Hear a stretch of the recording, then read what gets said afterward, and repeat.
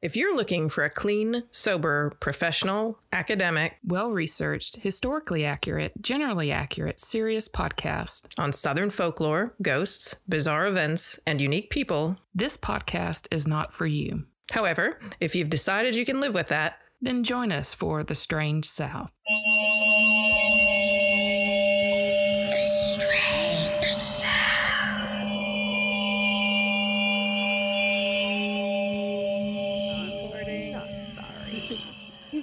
Sorry, not sorry. Recording. Redo. Okay, well, so far this is working. Yeah. See, now that the Zoom gods are trying to push us back together. They're like, technology hates you. Just be in the same room. Yes, that's exactly what's happening. Oh, Courtney, tell us about this delicious drink that we're drinking. Oh, yes. It's something like the Spring Fling. It's strawberry puree with Saint Germain vodka, lemon juice, and topped with Prosecco and strawberry slices and mint.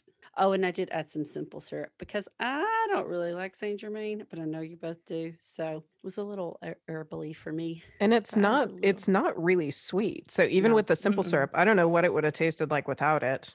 You know, it's just half an ounce. So it wasn't like I put a lot in there, half an ounce. So it has, I like it. It's a little bubbly. I think the mint muddled in it might have been a little better, like muddle in it in the puree. More mint. Yeah, I'm not getting much mint, but yes, it's like one of those drinks that you want to like drink while you're in your float in your pool that we don't have. It needs an umbrella. It needs a little fancy umbrella on it. Yeah, we were all talking. We were all talking about how much we need a pool.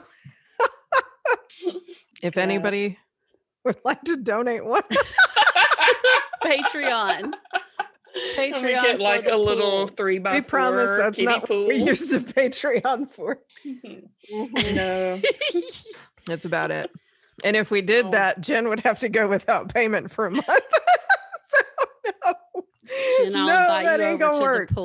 She's too valuable, and she's too valuable. Doing us a favor because she doesn't charge much. She's totally. I have the best sunny flat space for a pool. You do have a sunny flat space, but it needs to be sunny and flat and with a pool on it. I know. That's why we need this Patreon.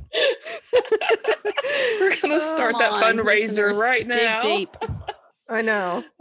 Go fund me the Strange South pool float. You're both wearing your Strange South shirts. Yes, so comfy. Yes, love my shirt. The original. This is the original run. Yeah. You know, we've tossed around the idea of doing a second run of this original T-shirt design. So if anybody remembers how amazing this original T-shirt design is, which you'll see. I mean, it's it's on the website and everything too, but it was the first one that we did, and we've had people specifically ask us for this one too. Even they've all been super cool, but this one we may have to do this one because it's super. We will. Fun. We will do that. I've been kind of waiting until we are somewhat normal. Have time too. Yeah. That's never. We've been a mess this week. That's all I gotta say. It's been a mess, but we are here. It's been a mess. And Patrice and I introduced our children to Dungeons and Dragons, or actually, yes, Patrice's son probably introduced all of us to Dungeons and Dragons, but we had fun. So we are fixing to like hardcore D&D it pretty soon. I'm excited. I've been studying up. See, you have to study up because you're the dungeon master. You've got to know your shit. True. Okay. But I also like the idea that there is a lot of ad-libbing and it's kind of like a not hardcore rule. So as long as I can fake it, I think we'll be good. The problem is we have very intelligent children. That it's going to be hard to pull one over. They know everything. I was going to say, at least 2 of those children will probably have researched everything about everything by the time we start. So they'll be like, no, that's not what it says in this resource. Yes, exactly. Mom, you're doing it wrong. If y'all have any tips for D&D playing with kids, let us know. Yes, absolutely. And Max was even like, he had a really fun time when we got together and we're fleshing out our characters. But he also kind of threw in there, he's like, yeah, it'd be really great if just like me, Abby, and Coco He doesn't want us involved. I'm the comic relief. We agreed on this. Marleah has like the best character of all. She just like amazing character, and she has a steed. It's just so much. Dirty pony. Dirty pony. Yeah, we can talk about that in the after show. We can talk about my dirty pony. But your children told me yesterday that you were going to arrest them all the time. I don't know what that means, but they said, Mom said that she's going to arrest us all the time. Well, because when you give children an option for their alignment between like chaotic evil, like good, chaotic, good, lawful, like all these things, and all three of the children have chosen chaotic something. I am the only lawful good character in this campaign. So I'm like, I'm just going to have to like arrest you every 5 minutes. To learn more about our D&D adventures, subscribe to the Patreon. And our new D&D podcast. Our new D&D podcast. Oh my God. Oh my God. We just set up a microphone while we play and see what comes out. Yes. It's going to be fun. It's going to be a lot of fun. I'm excited. I'm looking forward to it. Well, let's see. Where are we this week? Am I first or are you first? I think I might be first. You may be first. Which is last? Good. Because what? Oh, nothing. Because I'm prepared. Have you not? Oh, because she doesn't have a story, and she's going to think of it while you're going to put it together while I'm going to practice my D&D skills here. Improvise. Let's see. I did the Cult of Yahweh Ben Yahweh, and you did Phoenix City last time. Yeah. So you started. Yes. So okay. So this is mine. I was honestly trying to find a lot more ghosts. I'll cover some ghosts related to this story in the after talk, but you have to go through the historical madness part of it before you can get to the ghost part, and it's just too long. I mean, I honestly probably could have done 2 separate podcasts on it, but I'm going to try and not make it super long. So if you need to do like 2 podcasts, I'm actually thinking of doing 2 podcasts on one that I have as well. So we've never done that before. No, but we make the rules. We do. And it's a good idea because I was just like, there are a couple of different lines that play into this. Anyways. Okay. But this is going to be a West Virginia story. West Virginia. We haven't done a whole lot of West Virginia. My whole my whole thing was like, okay, North Carolina and West Virginia and Arkansas. I feel like sometimes Arkansas gets on the low list. So I was trying to find some for those. This story is called Operation Ice Pick. Before I get really into the story, there's a lot of mental health stuff in this story. And maybe that's one of the reasons why it was like resonating for me to do it this week. Excuse me. Whoa, that was a burp. And in all seriousness, for real, one of the things that we've said back and forth a couple times this week is if you don't think that you're suffering from mental health issues right now and you live in the world, you're probably wrong. Right. So, really be aware of things that are going on. Because, what, Courtney, you had an issue. I was proven wrong this week. You were proven wrong? Yeah, I thought I wasn't having some anxiety issues, but I had to go into an in-person meeting with about 30-something people for the first time in a year. I've presented to hundreds of people, hundreds of times over 20 years, and something happened to me when I started talking in front of them, and I couldn't catch my breath and my voice was shaking and I felt my head was spinning, and I've had it, I've been nervous about speaking, but this was like, I couldn't control it. And it seemed like I couldn't catch my breath. It was really high up and tight chest. So, and I knew every one of these people. I know them very well. So it wasn't like even people that I should be afraid of. I just haven't been in front of that many people in so long. Right. I'm used to seeing them on Zoom meetings and talking and, but turned around face to face with masks covering their facial expressions too, which is really, I cue in on nonverbal behaviors. And so I found that difficult. It felt like everybody was just like blank staring at me, like. Well, I also feel like those of us who have taken this pandemic seriously, sorry to derail or tangent. No, this your isn't derail. story. This is like an important thing to say. But I feel like we have been through this trauma that we haven't addressed yet. And so when you're thrown back into a somewhat normal situation, we cannot process it. Like we haven't been through that gentle easing back in. It's like you're thrusted back in and it's like, okay, I'm supposed to act this way. I'm supposed to do this way. But I don't think a lot of us have addressed how traumatized we have been from this lack of socialization, from all of this past year and all the political fuckery that has been going on. I went out for the first time to a social thing that I haven't been to in over like a year and a half. I went to like an opening of a show for one of our students. And at any point in time, I could have like bursted out into tears, like at any point in time, just simply because I'm like, I am overwhelmed right now with all of the stress from this past year of not seeing these people and not being around these people. I was feeling it big time and presenting in front of people. I don't think I could have done it. And even those of us who are introverts and who, I mean, I made jokes at the beginning of this. I was like, wow, the world just gave me like my heaven.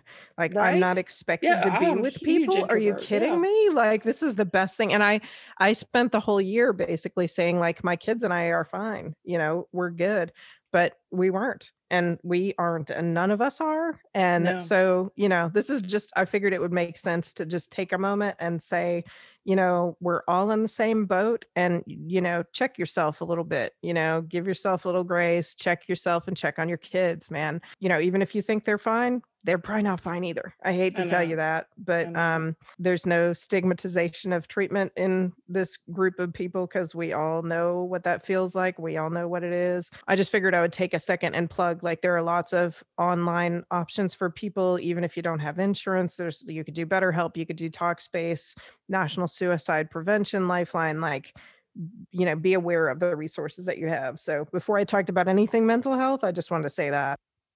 So the story is a mental hospital story, which there aren't that many of these to be found anymore. But so in West Virginia, there were a number of mental hospitals from like the close of the Civil War and on. And the background of this, there was one in particular, there was the Trans-Allegheny Lunatic Asylum, which is what they used to call them. And, the early 1800s and mid 1800s, eventually just called it Weston. It was built by a Quaker man named Kirkbride it was a bastion of mental health reform. So it was based on, I feel like it was like a European ideal of quote unquote moral treatment. So, going from Dickensian, like people being in, bedlams and, places where folks were just chained to walls and mistreated.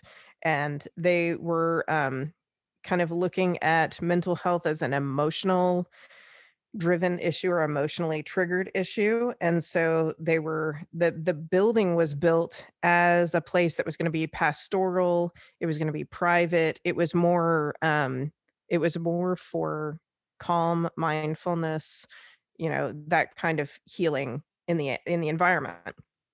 So it was this massive, beautiful stone building, sprawling facility, had like a working farm on it. It was built to be self-sustaining so that they would there was a factory where they could make, not a factory, but there was like a place where people could work to make their own clothes. It was basically set up so that the people who were patients there and residents there would have jobs and purpose and activities. And they would tend the farm. There were walking paths. There were parks everywhere. So it was supposed to be like a nurturing environment. And it was meant to hold 250 patients. And if you could see this place, I mean, it's this massive place. And there was supposed to be one attendant for every 6 patients. They originally, when they built it, restraints were only supposed to be used for violent patients at risk of suicide. Like restraints were like an absolute last ditch, so it opened after a long building period. It opened kind of, I think, 1880s, 1890s, like turn of the century. And it was just pictures of it, and I'll share some in the show notes. Pictures of it were just absolutely gorgeous inside. Right. Too. And that was like that day of like mental health care asylums like that. That makes sense. Like when people were saying like you need to take fresh air to heal, and you need, there was a lot of that kind of stuff. They had like billiards rooms in this place. They had like game rooms. They're beautiful wood floors. They did dances for patients. Like they had like part of your job, if you worked there, was to provide entertainment and distraction for the people who are patients there. So it's beautiful furniture. They had patients when they opened up from like age 8 to age 93. And there were a lot of different, like dementia was one of the reasons people might be there. Mania was listed as one of the reasons. This is interesting. 2 common afflictions of people who were admitted at that time: menstruation, like problems with menstruation, like female problems, and masturbation. Major problem. Masturbation was a really common reason for people to get admitted into psychiatric facilities. Very natural thing. Exactly. That everybody was trying to repress. Yes. So this is one of those, but so it was generally assumed, you think about like all this, it's almost like an opulent like atmosphere that they built here. So they generally assumed that the people who are going to be coming into this West Virginia facility are what they call them, the recently insane. People who had people who had like situational or behavioral triggers that kind of kicked off what they would consider their mental illness here. Like a pandemic. Seriously, we all. You know what? If somebody would set me up in a 66-acre, resort, I'd be all about it right now. Billiards room. Yeah, really. And I will say that many thanks to Kim Jacks at West Virginia University for her grad thesis on Weston State Hospital, because most of my information on that hospital comes from her. Thesis. And it is stellar. Great work, Kim. But so they open up this place for folks who are, they feel like are having these kind of recent insanity triggers, right? But they start immediately getting chronic cases, lots of chronic cases.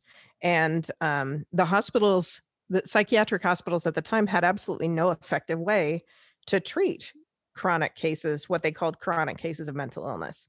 And the rest and relaxation, calm, mindfulness, a caring, nurturing environment, those things would be helpful in a lot of these situations. But unfortunately, when you're in a facility that's built for a cap of 250 people and they blow the lid off that cap, like practically on day one. Because there's like everybody needs mental health. Yes. And it sounds to me like they were throwing in maybe the more serious mental health cases with the masturbators. Yes, exactly.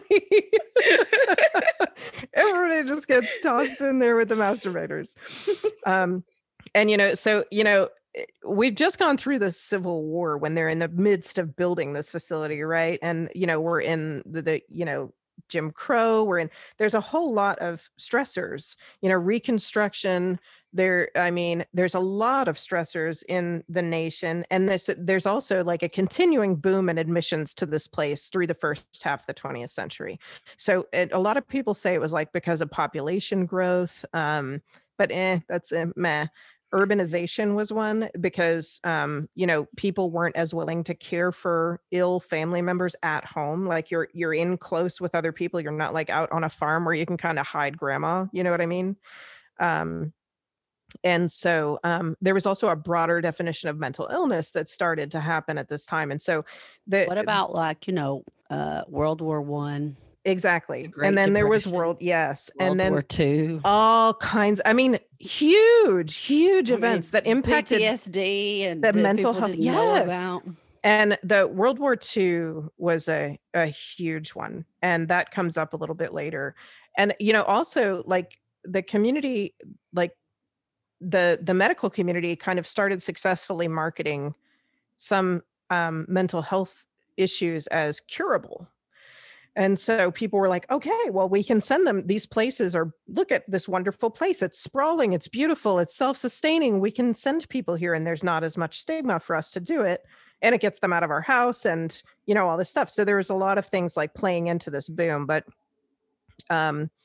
so in 1927, an inquiry into the death of a patient at Weston Hospital reveals that there were 3 physicians there for 1,300 patients. Oh my God. There were 3 attendants for every 65 patients. The question was if the woman had died as a result of restraints because of all the bruising on her body. Other common treatments at this time included submerging troubled patients in cold water for up to 10 hours at a time. I mean, they were trying. I knew when you said one, whatever, staff to 6 patients, that was like a pipe dream. Oh yeah. Like that doesn't even happen today. It doesn't happen. And part of the thing they had they had very little funding and they had few resources. So they were built, and I really couldn't get a good understanding of what the financial difference was between like when they were built and when they started being filled, because, this is one of the nation's poorest states, West Virginia at the time. Right. And I think still, and this kind of facility would strain resources for, and the mental health crises of the time would strain resources for even the richer states.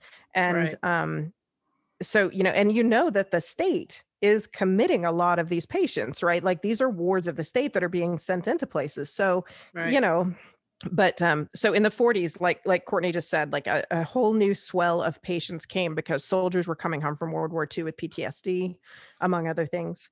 And so hospitals like Weston in West Virginia, and I'm sure across the country, started seeing more schizophrenia, bipolar, mental illnesses from drug addiction and alcohol addiction. So now Weston in the 40s has more than 2,000 patients. This building that was built for 250. So there was a Charleston Gazette reporter, Scott Finn, who said that the hospital served as a dumping ground for unwanted people.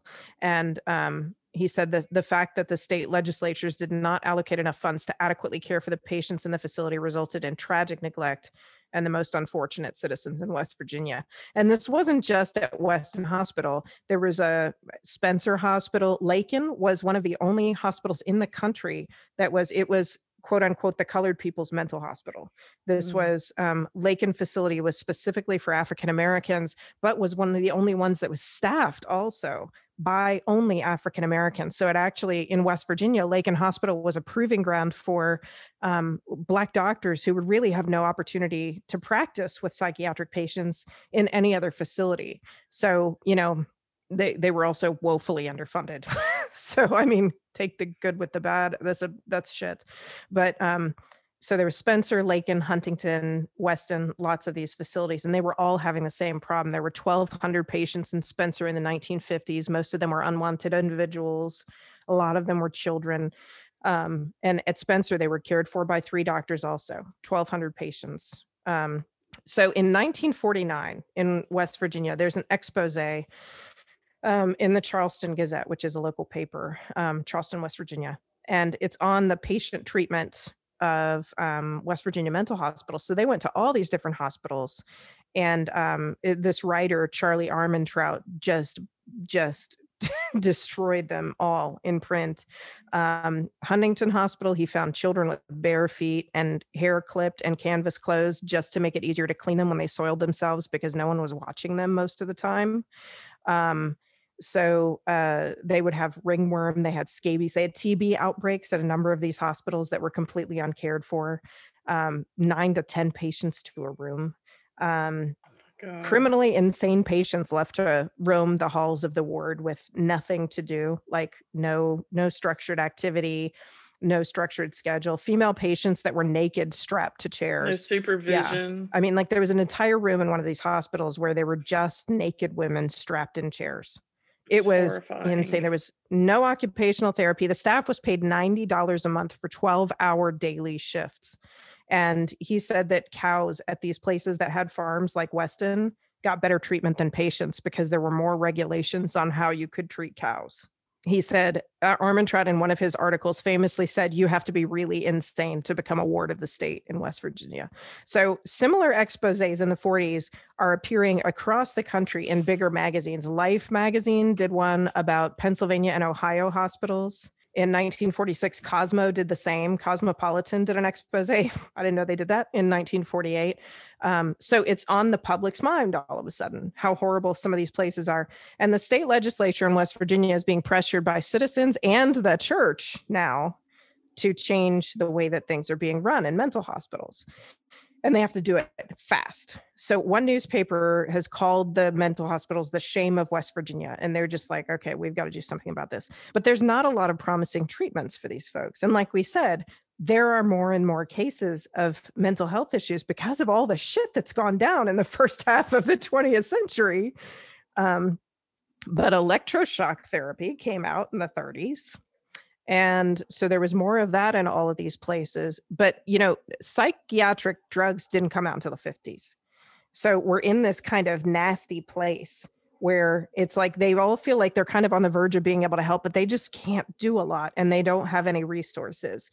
So in the middle of this, there comes this new procedure that brings some hope to these doctors who are completely beleaguered, staff who just can't deal with things anymore, families who feel like they can't take it in West Virginia and across the country. I know where you're going. I know what this is. Yeah. So electroshock therapy came up because they changed the way that they thought about mental health. They started thinking, okay, well, this is obviously a physical issue with the brain. And electroshock therapy rerouted the circuitry in your brain. And they figured this solved the problem because patients who had electroshock therapy became subdued and compliant. So they considered it successful, which is not what success means. It's still being used in places, in case you don't know. Like, it's different than that there, but yes, it is for very It'd be different cases. Yeah. There was a neurologist at George Washington University named Walter Freeman. And he actually really did start with seeing the strait that mental patients were in and being unhappy with the fact that overcrowding the treatment and all that kind of stuff. And he did really want to do something about it. It seems like he came from a family of neurologists. His grandfather was the first person who removed a brain tumor. And he wanted to be a great man like the rest of his family, right? So, and it honestly, it reminds me of Goat Glands guy to a certain extent. I don't know if y'all remember the guy who did the goat nuts thing. The goat nuts? Yeah, you remember the goat nuts guy? Oh, yeah. Yes, the doctor who put goat nuts in men's ball sacks. Yes, wow. Gotcha. Yeah. I said ball sack. I don't know why it reminded me of that. So Walter Freeman, he's gone to the morgues of mental hospitals and done research on the brains of patients who have passed. And he really didn't find anything to show that there was any physical difference between mental patients and people who weren't being treated in a mental hospital. But he still really, really believed that, the kinds of treatments that just looked at physicality were the ones that would fix everything. So he learns about this Portuguese doctor who's doing a new procedure called the lobotomy. And in this Portuguese doctor's lobotomies, he would remove core sections of patients' frontal lobes, and it would change the patient's, everything. It would change their personality. It would change, so they basically drilled holes in their skull, took parts out, and then handed the people back. And Freeman's like, we've got to start doing this here. We're in a mental health crisis. And so he doesn't have certification to do brain surgery in the United States.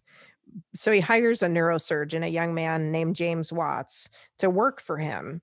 And in their first procedure, they have like a 63-year-old woman who had been suffering from insomnia, anxiety, depression, who was probably on the verge of being institutionalized by her family. And they bring her in and he's like, okay, I'm going to try this on her. So in September 1936, Watts operates and does a lobotomy on this woman. And basically Watts is just the hands, and Freeman sits on a chair 6 feet away and tells him, go left, go right, do this. And he also does something different than this Portuguese doctor who started this process. He told Watts, instead of taking cores out of the frontal lobe like the other doctor did, we're going to cut the nerves between the frontal lobe and the thalamus. And the thalamus, he considers the thalamus the seat of human emotion.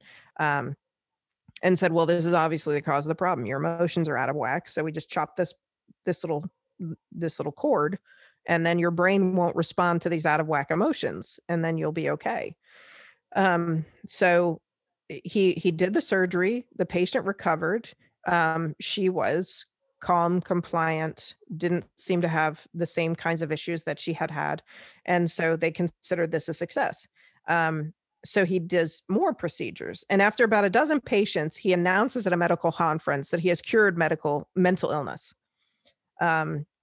His Boston medical conference with all these doctors. And there's so many of these doctors are just incensed by what he has said, but he knows nobody else is going to hear about this because doctors don't talk against doctors in this time. Like it's unethical.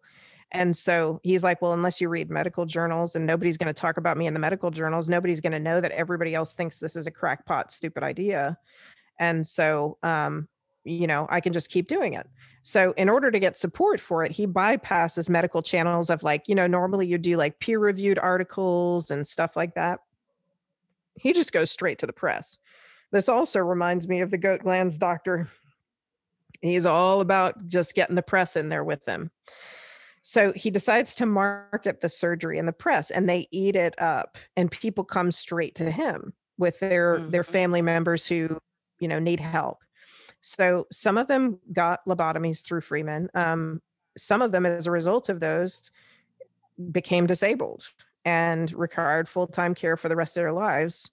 Freeman just kind of kept on going. Some people died. Some people lost their long-term memory. Some had the same behavioral issues, but just became very immature. Some started out better, but then started relapsing after a couple of months. He would redo the surgery up to 3 times on the same patient if it didn't stick the first time.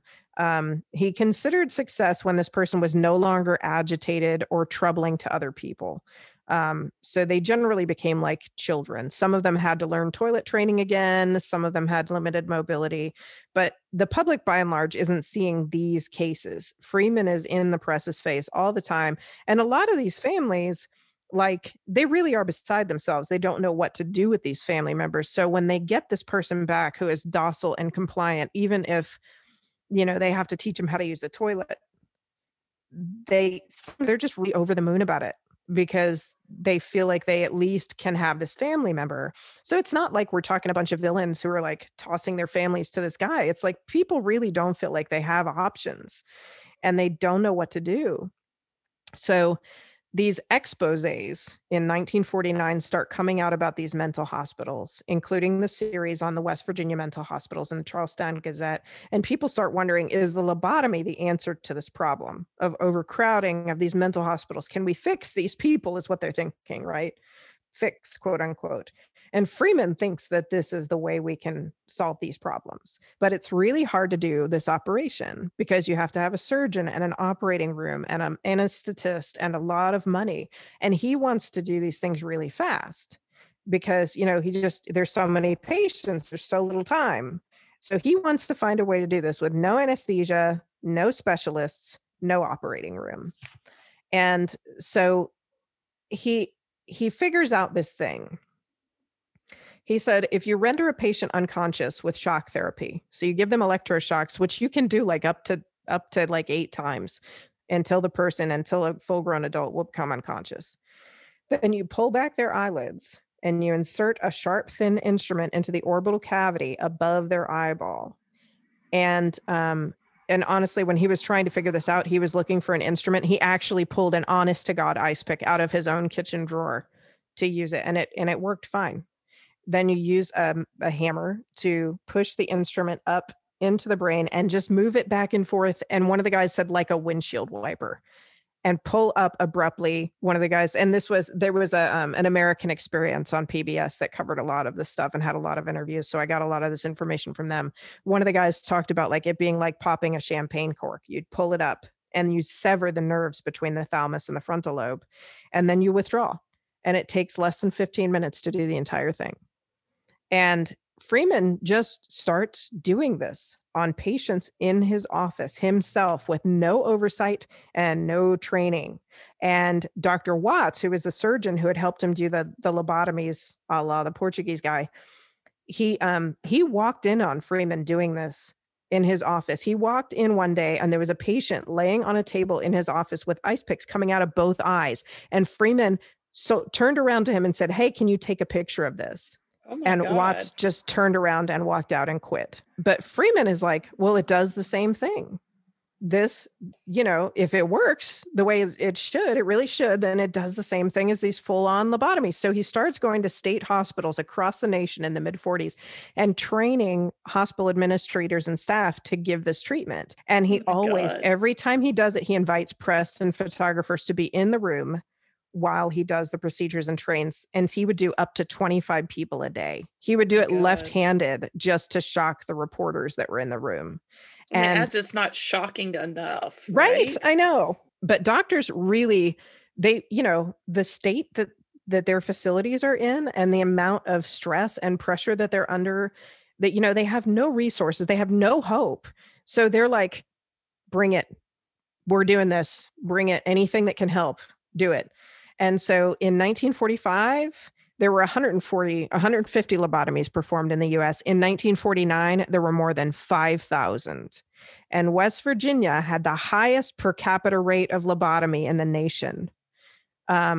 Freeman visited those hospitals in West Virginia on the regular. And by the early 1950s, he was just like ready to do it to anybody.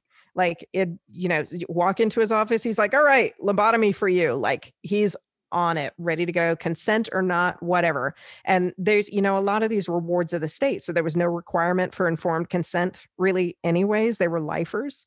And so he's like, I'm going to go to the West Virginia State Board of Control. He's already on good terms with the state hospital administrators because, like I said, highest rate in the nation, but he wants more out of them. And he's like, we could do mass lobotomies with state sanction. And we're going to try and start this out in West Virginia because he says, I can solve your resource and your PR problems from all these exposés in one blow. And so in July 1952, he starts the West Virginia Lobotomy Project, which some newspapers called Operation Ice Pick.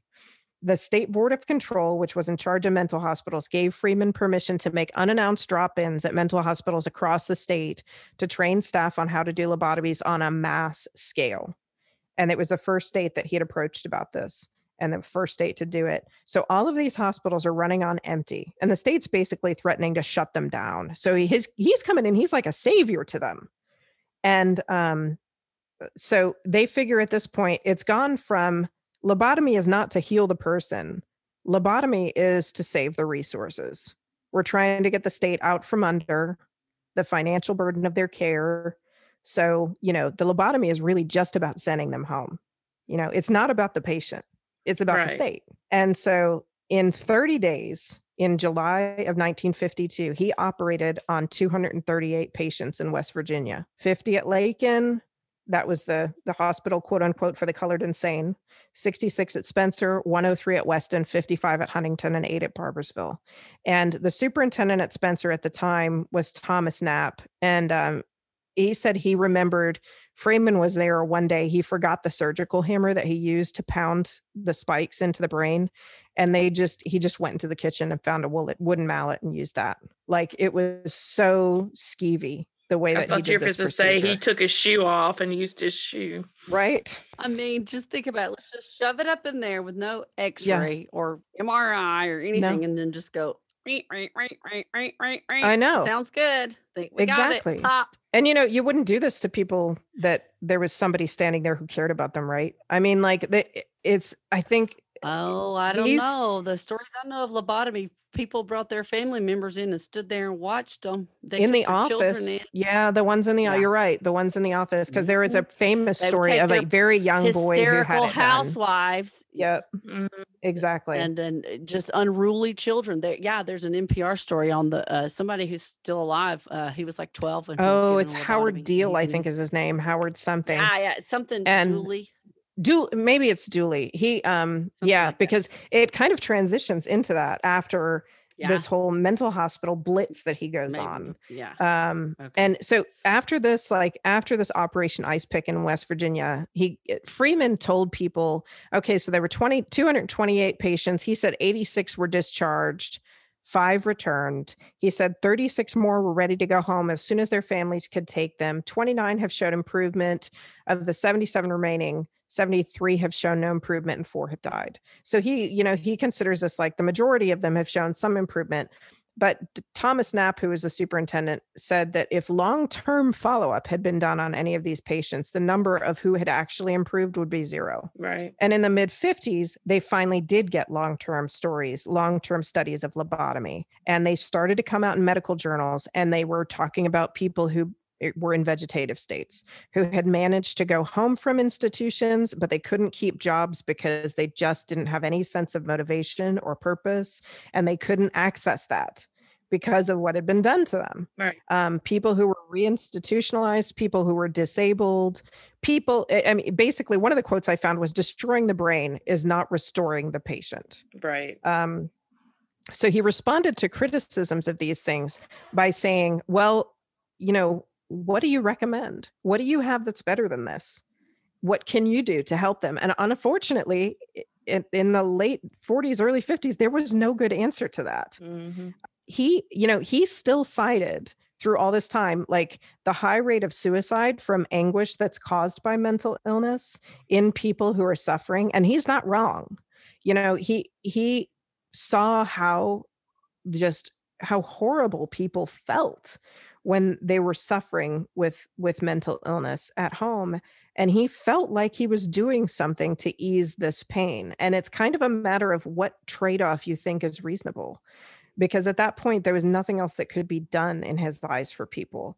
I think maybe resources and actual help would have been something, right? If they had actually invested in people and had more than like 4 doctors for like 5,000 people. Exactly. Right. So need to be an investment by the community and the state for something to happen. And Absolutely. I think that was it, is that the community was just trying to hide because they were ashamed and, didn't know what to do, had no resources themselves. Yeah. But totally different era. Totally different way of thinking back then than now. And in 54, it's like kind of almost the introduction to our era in a way. Thorazine comes out in 1954, which was originally marketed as a chemical lobotomy. That was the way that they advertised it. And a lot of psychiatric drugs came out in the mid 50s. People, as soon as there was another option, people turned against lobotomy with a vengeance. Well, because suddenly there is something else that can do something, I'd rather take a pill than an ice pick any day. No kidding, into your head. So Freeman basically, at that point, he moves on to unhappy housewives, like Courtney was saying, and hyperactive kids. He even lobotomized a 4-year-old in the 50s.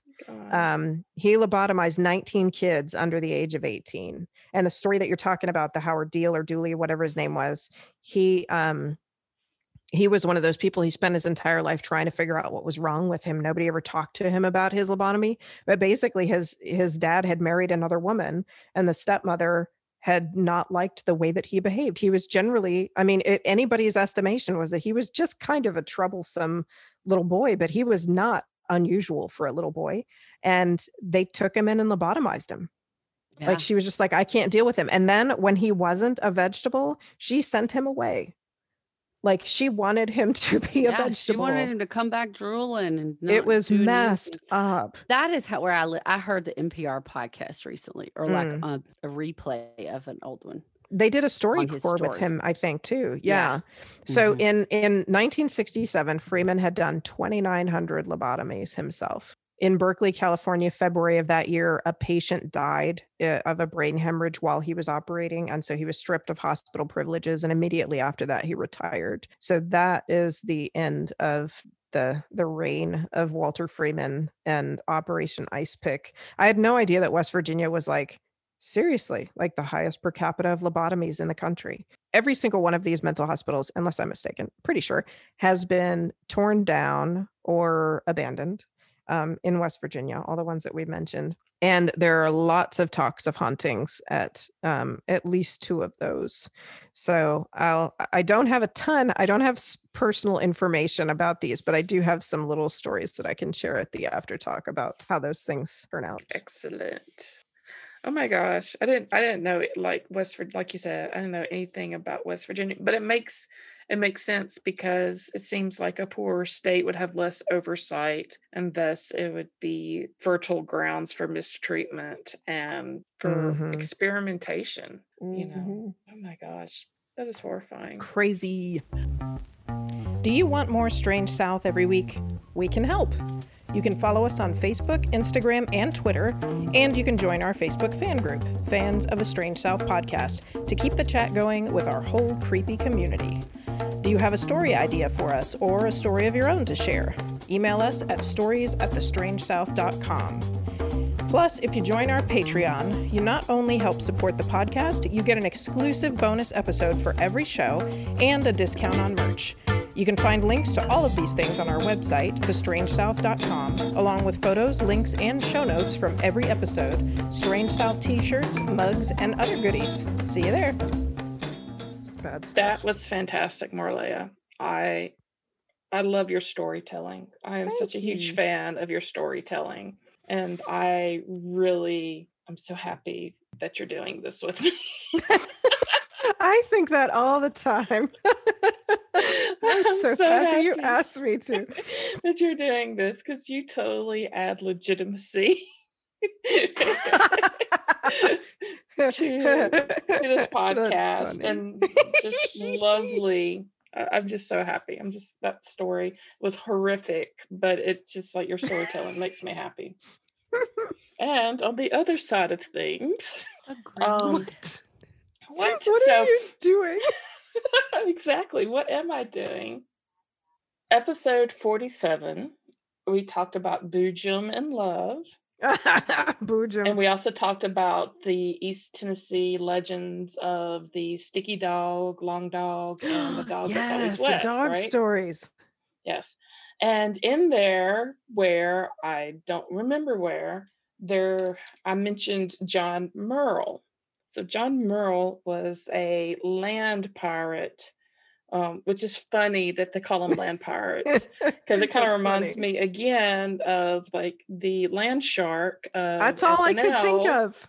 From 1975, and if you're like Gen X or earlier, it's like Candy Ground. So land pirates, just ridiculous name to me. Anyway, so Sharkansas. Sharkansas. So today I'm going to do a little bit deeper dive, although not as deep as Marleah goes, into John Murrell and the legend of John Murrell. And we are not talking about the Alabama Secretary of State, who was a Republican, who's also named John Murrell, who I found an interesting article called Sex Lies in the Alabama Secretary of State. Oh, shit. Wow. Yeah. And the Alabama former governor. And the I know, right? Before them and him. And so it's a pretty legendary name here. But I came across this really lovely article from the Nashville Scene, which is a great little paper. Mm-hmm. This is by Betsy Phillips, and really I want to contact her and have her write for me so that I will sound funny and hilarious, because she is funny and hilarious talking about this. But she writes this article. It's called The Strange Story Behind the State Thumb. Mm-hmm. And so I saw that. I'm like, what? Supposedly once a year in Tennessee, the Tennessee State Museum takes out this object and puts it on display in about, like, I think around October. And it's not sky meat, and it's not like tobacco enemas or anything like that. Whoa, sky meat, bringing it back. Raining meat. Raining meat. It is an actual mummified thumb. Ew. And, like, I saw this and I was just thinking, oh my God, I love the South. The state thumb.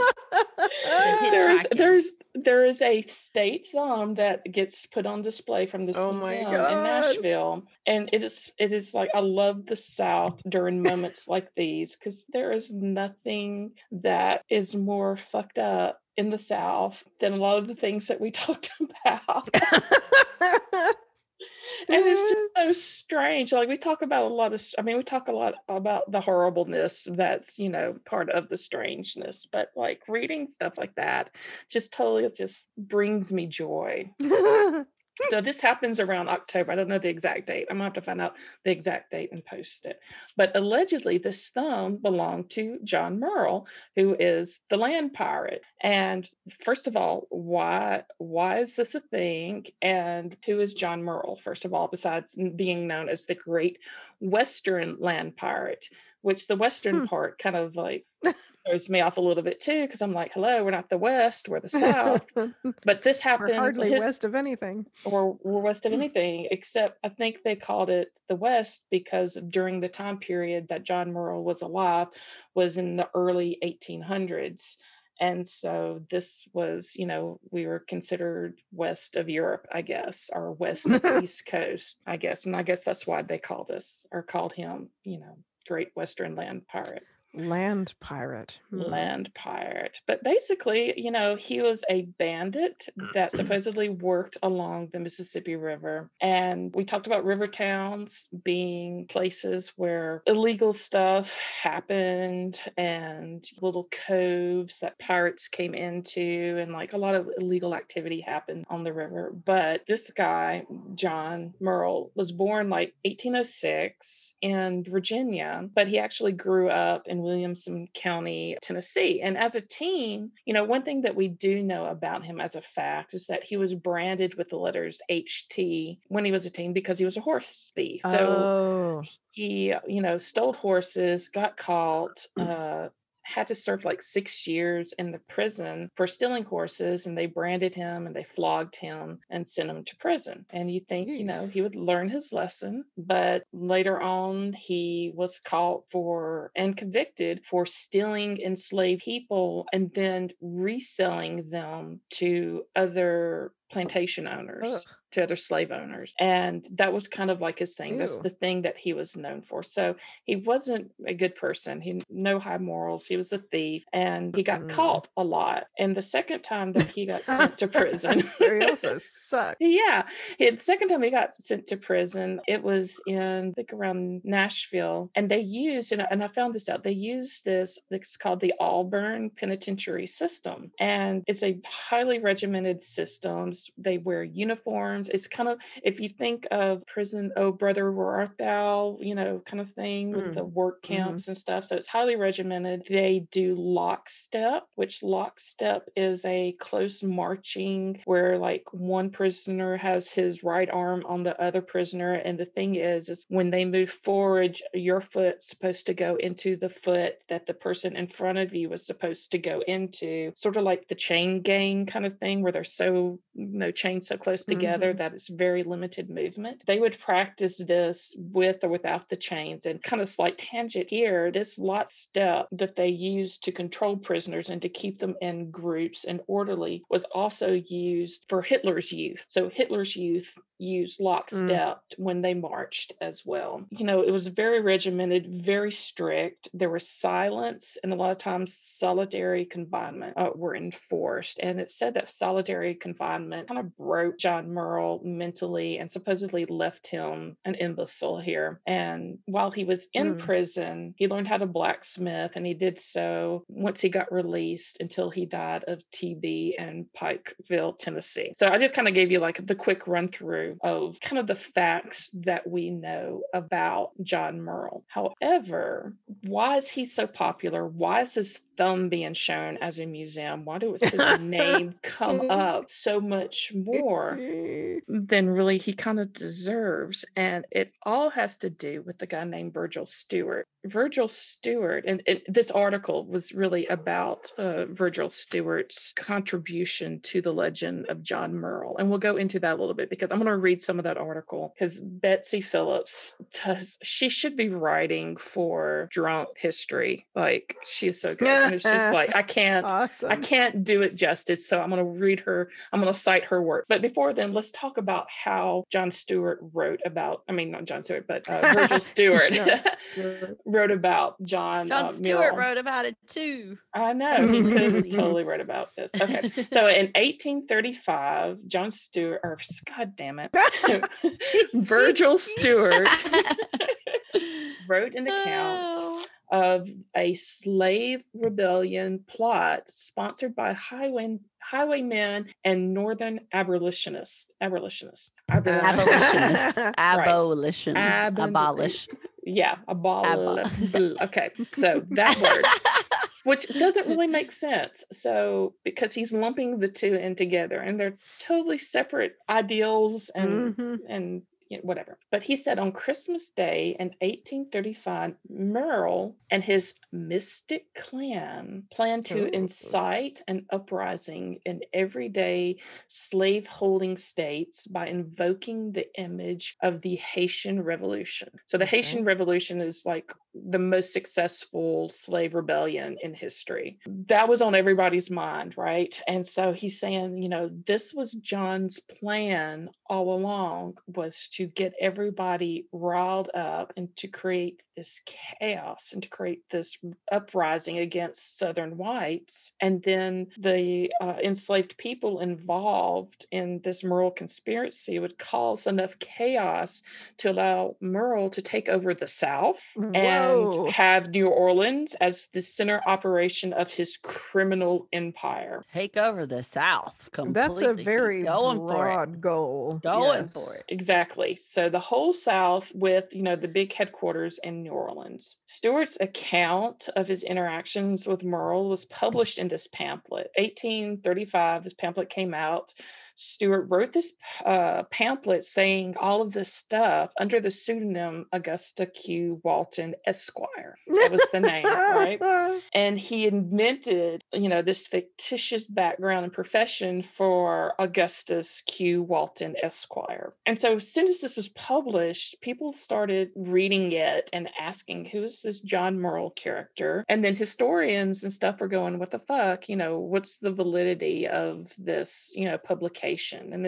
And even now it's been debated, although a lot of it's been debunked. It's obviously largely fictional. Murrell actually and he was kind of like baby-faced, just kind of a ragamuffin person, minor horse thief, really horrible person who captured and then resold enslaved people. And, at best, he would steal stuff with his brothers, and he was kind of an inept thief at best. And it's said to have bankrupted his father over the year for having to produce bail money because he kept getting caught. No. He wasn't good. So many have claimed that this pamphlet contributed largely to an event that happened afterward that they called the Murrell excitement. Unfortunately, I'm going to leave off this kind of factual thing here that's very detailed about the Murrell excitement, and I'm going to read you Betsy's telling. Why is that reminded me of like a ride at Dollywood the Murrell excitement? Yes. I mean, I love Dolly, but I'm talking about how about Lake Winnipesaukee? Anybody ever been there up in Tennessee? Lake Winnie. It reminds me of some a really bad theme park ride. Oh, it's really bad. Or a really good porno.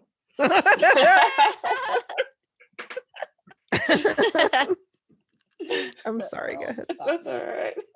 John Murrell and his mystic clan. The truth is something stranger and more horrible. And I can't do it all justice. There's actually a book that she referenced here called Flush Times and Fever Dreams, the story of capitalism and slavery in the age of Jackson. So during this time that this has happened, 1835, Andrew Jackson was our president. And we all know about bloody Andrew Jackson. And we've also referenced Jackson as one of the people who went through and supposedly verified the Bell Witch, before he became president. So strange, right? The short version of this book, which is, I'll put a link to the book, is Virgil Stewart wanted to be a really well-respected Southern gentleman in either Tennessee or Mississippi. He was kind of a wuss and a liar and a thief. So well-respected wasn't in the cards for him. In one somewhat failed effort to earn people's respect, he hunted down John Murrell, a sick, down on his luck horse thief, suspected of slave stealing, and helped capture him. Virgil Stewart was actually one of the men that brought in John Murrell, this horse thief and enslaved person trade. I don't even know what you call that. It's human trafficking, basically. So he brought him in, but he really, what he wanted when bringing them in was the respect that he thought he was due. And because he didn't manage to track down the slaves that Murrell was suspected to stealing, people were less than impressed, as he thought they should be. So he was like this person. He's like, I'm not getting enough credit for what I think, how grand I am. And so what he ended up doing, well, first of all, he had to testify at the trial. The trial was there in Nashville. And during the trial, he embellished the story somewhat and made his deeds seem way more heroic. And people in Jackson at the time, when the trial was there, maybe Jackson, I don't know, Jackson, Tennessee, near Nashville. Nashville people, you'll have to let me know, or Tennessee people, you have to let me know. So the people in Jackson where the trial was like, whatever, Stewart. And so obviously he had this grandiose thing where he built himself up. Since he didn't get enough respect that he thought he deserved, he wrote a book, or this pamphlet, under the pseudonym, and he cast himself as the great hero and a daring capture of the great land pirate and head of the nefarious, wide-reaching mystic clan, John Murrell. Everyone in Tennessee who had seen Murrell in real life thought this was hilarious. She says, dude was ragtag at best. He was no prince of the underworld. But in Mississippi, white people were all, oh, damn, did you hear about this mystic clan? And their great conspiracy theories in the 1800s. Then the white people of Mississippi spent the summer of 1835 killing the fuck out of each other and innocent Black people on the off chance that they were secretly members of the mystic clan. Oh, whoa. Did they think it was happening in Jackson, Mississippi? They thought it was happening everywhere. Mississippi. Right? Oh. They thought it was happening everywhere. So she says, like you thought the Salem witch trials were bad, that's nothing compared to the Mystic Clan trials. People were hanged left and right. People were whipped. People were run out of the state, shot, beat with rods. Counties went to war with each other, all while a committee presided over trials and execution in order to make sure that no innocent people were killed. Everyone killed was innocent, and of course, because there was no mystic clan. This was all fiction written down by some egomaniac who thought that people weren't giving him, the respect that he thought he deserved. So the whole rest of the country was going, oh, hey, Governor of Mississippi, perhaps you want to stop all your slave owners from killing each other over this shitty book. Anyone with 2 brain cells can tell you it's just lies and more lies. And the answer, the governor's answer was she does the I don't know, whatever emoji, right? So people in Mississippi wrote to Nashville and were admonishing people in Nashville, saying, hey, y'all need to start killing each other. We tried to point out that Stewart, she says Nashville was trying to point out that Stewart was full of shit, but Mississippi was having none of it. So after a while, it became apparent that there was no slave insurrection in the works. The committee disbanded and everyone pretended like they just saved themselves from doom, although the extrajudicial murders of a bunch of people, So they murdered a bunch of people and they were trying to get everybody else because they thought that the slaves were fixing to rise up and be in control. And it was all due to Virgil Stewart saying, hey, gross. look what I saved you from by just capturing this lowly, sickly little horse thief dude who had nothing to do with it. Like, if you look up John Murrell, I mean, it attributes him with so much. So now I'm going to read you the facts, or not the facts, but what happened, that's not as entertaining. In 1835, disturbances started to happen in red light districts in Nashville and Memphis and Natchez, Mississippi. 20 slaves and 10 men were hanged after confessing to complicity in Murrell's plot.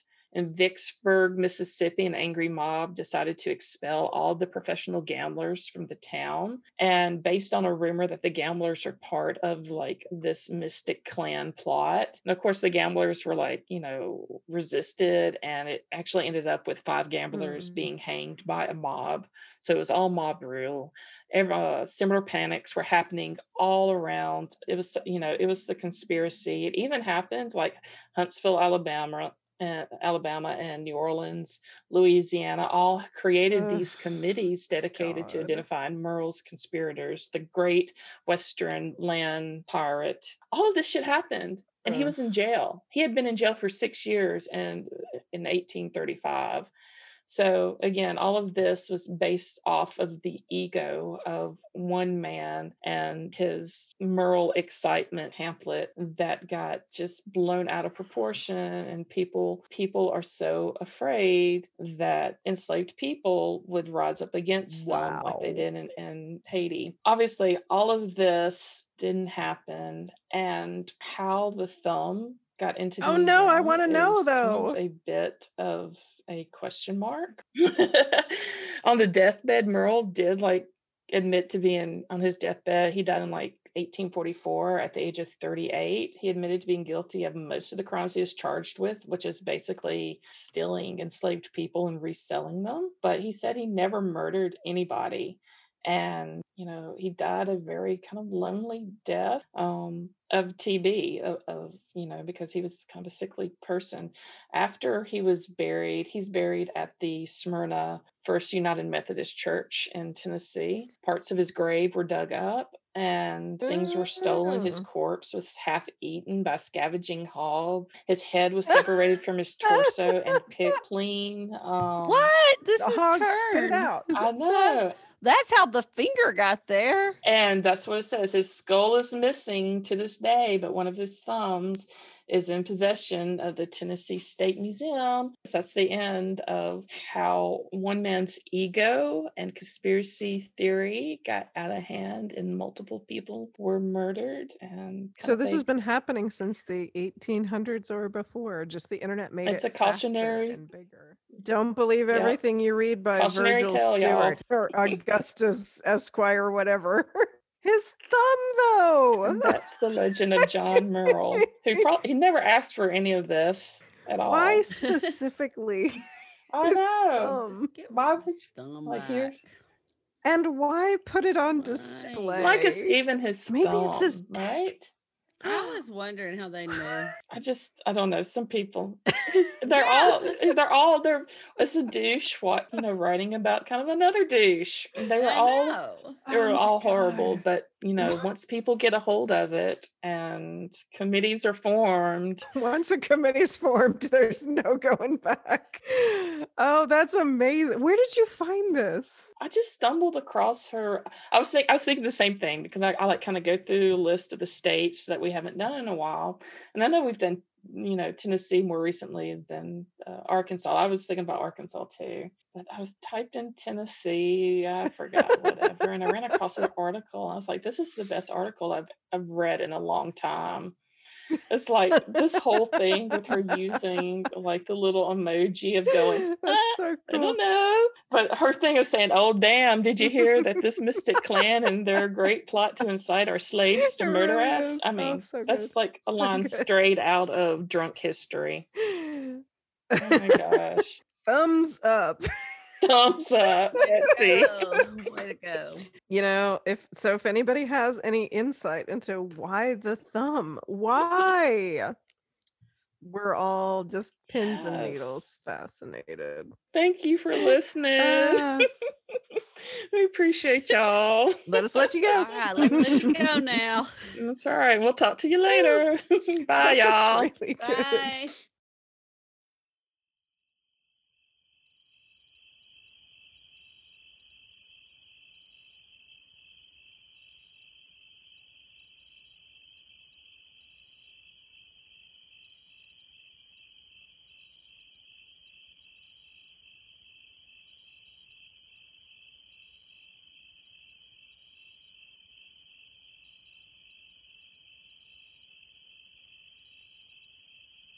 Man, HT John Murrell branded. is like branded his shit. He's got HT branded. Thumbs no up. pun intended. Go, Pun John intended. Murrell. Thumbs up. You're terrible. Go, John Murrell. God. You're a horrible person. I really like that. Oh. It's like when I read this shit, I'm just like, and y'all know us, we hate reading, like, we know how horrible the South has been and in the past. We know how horrible the world has been and is. And it's so hard for us to read some of this stuff because we have a lot of empathy. But some of this shit, y'all, so funny. So tragically funny. Oh, so good. Thank you.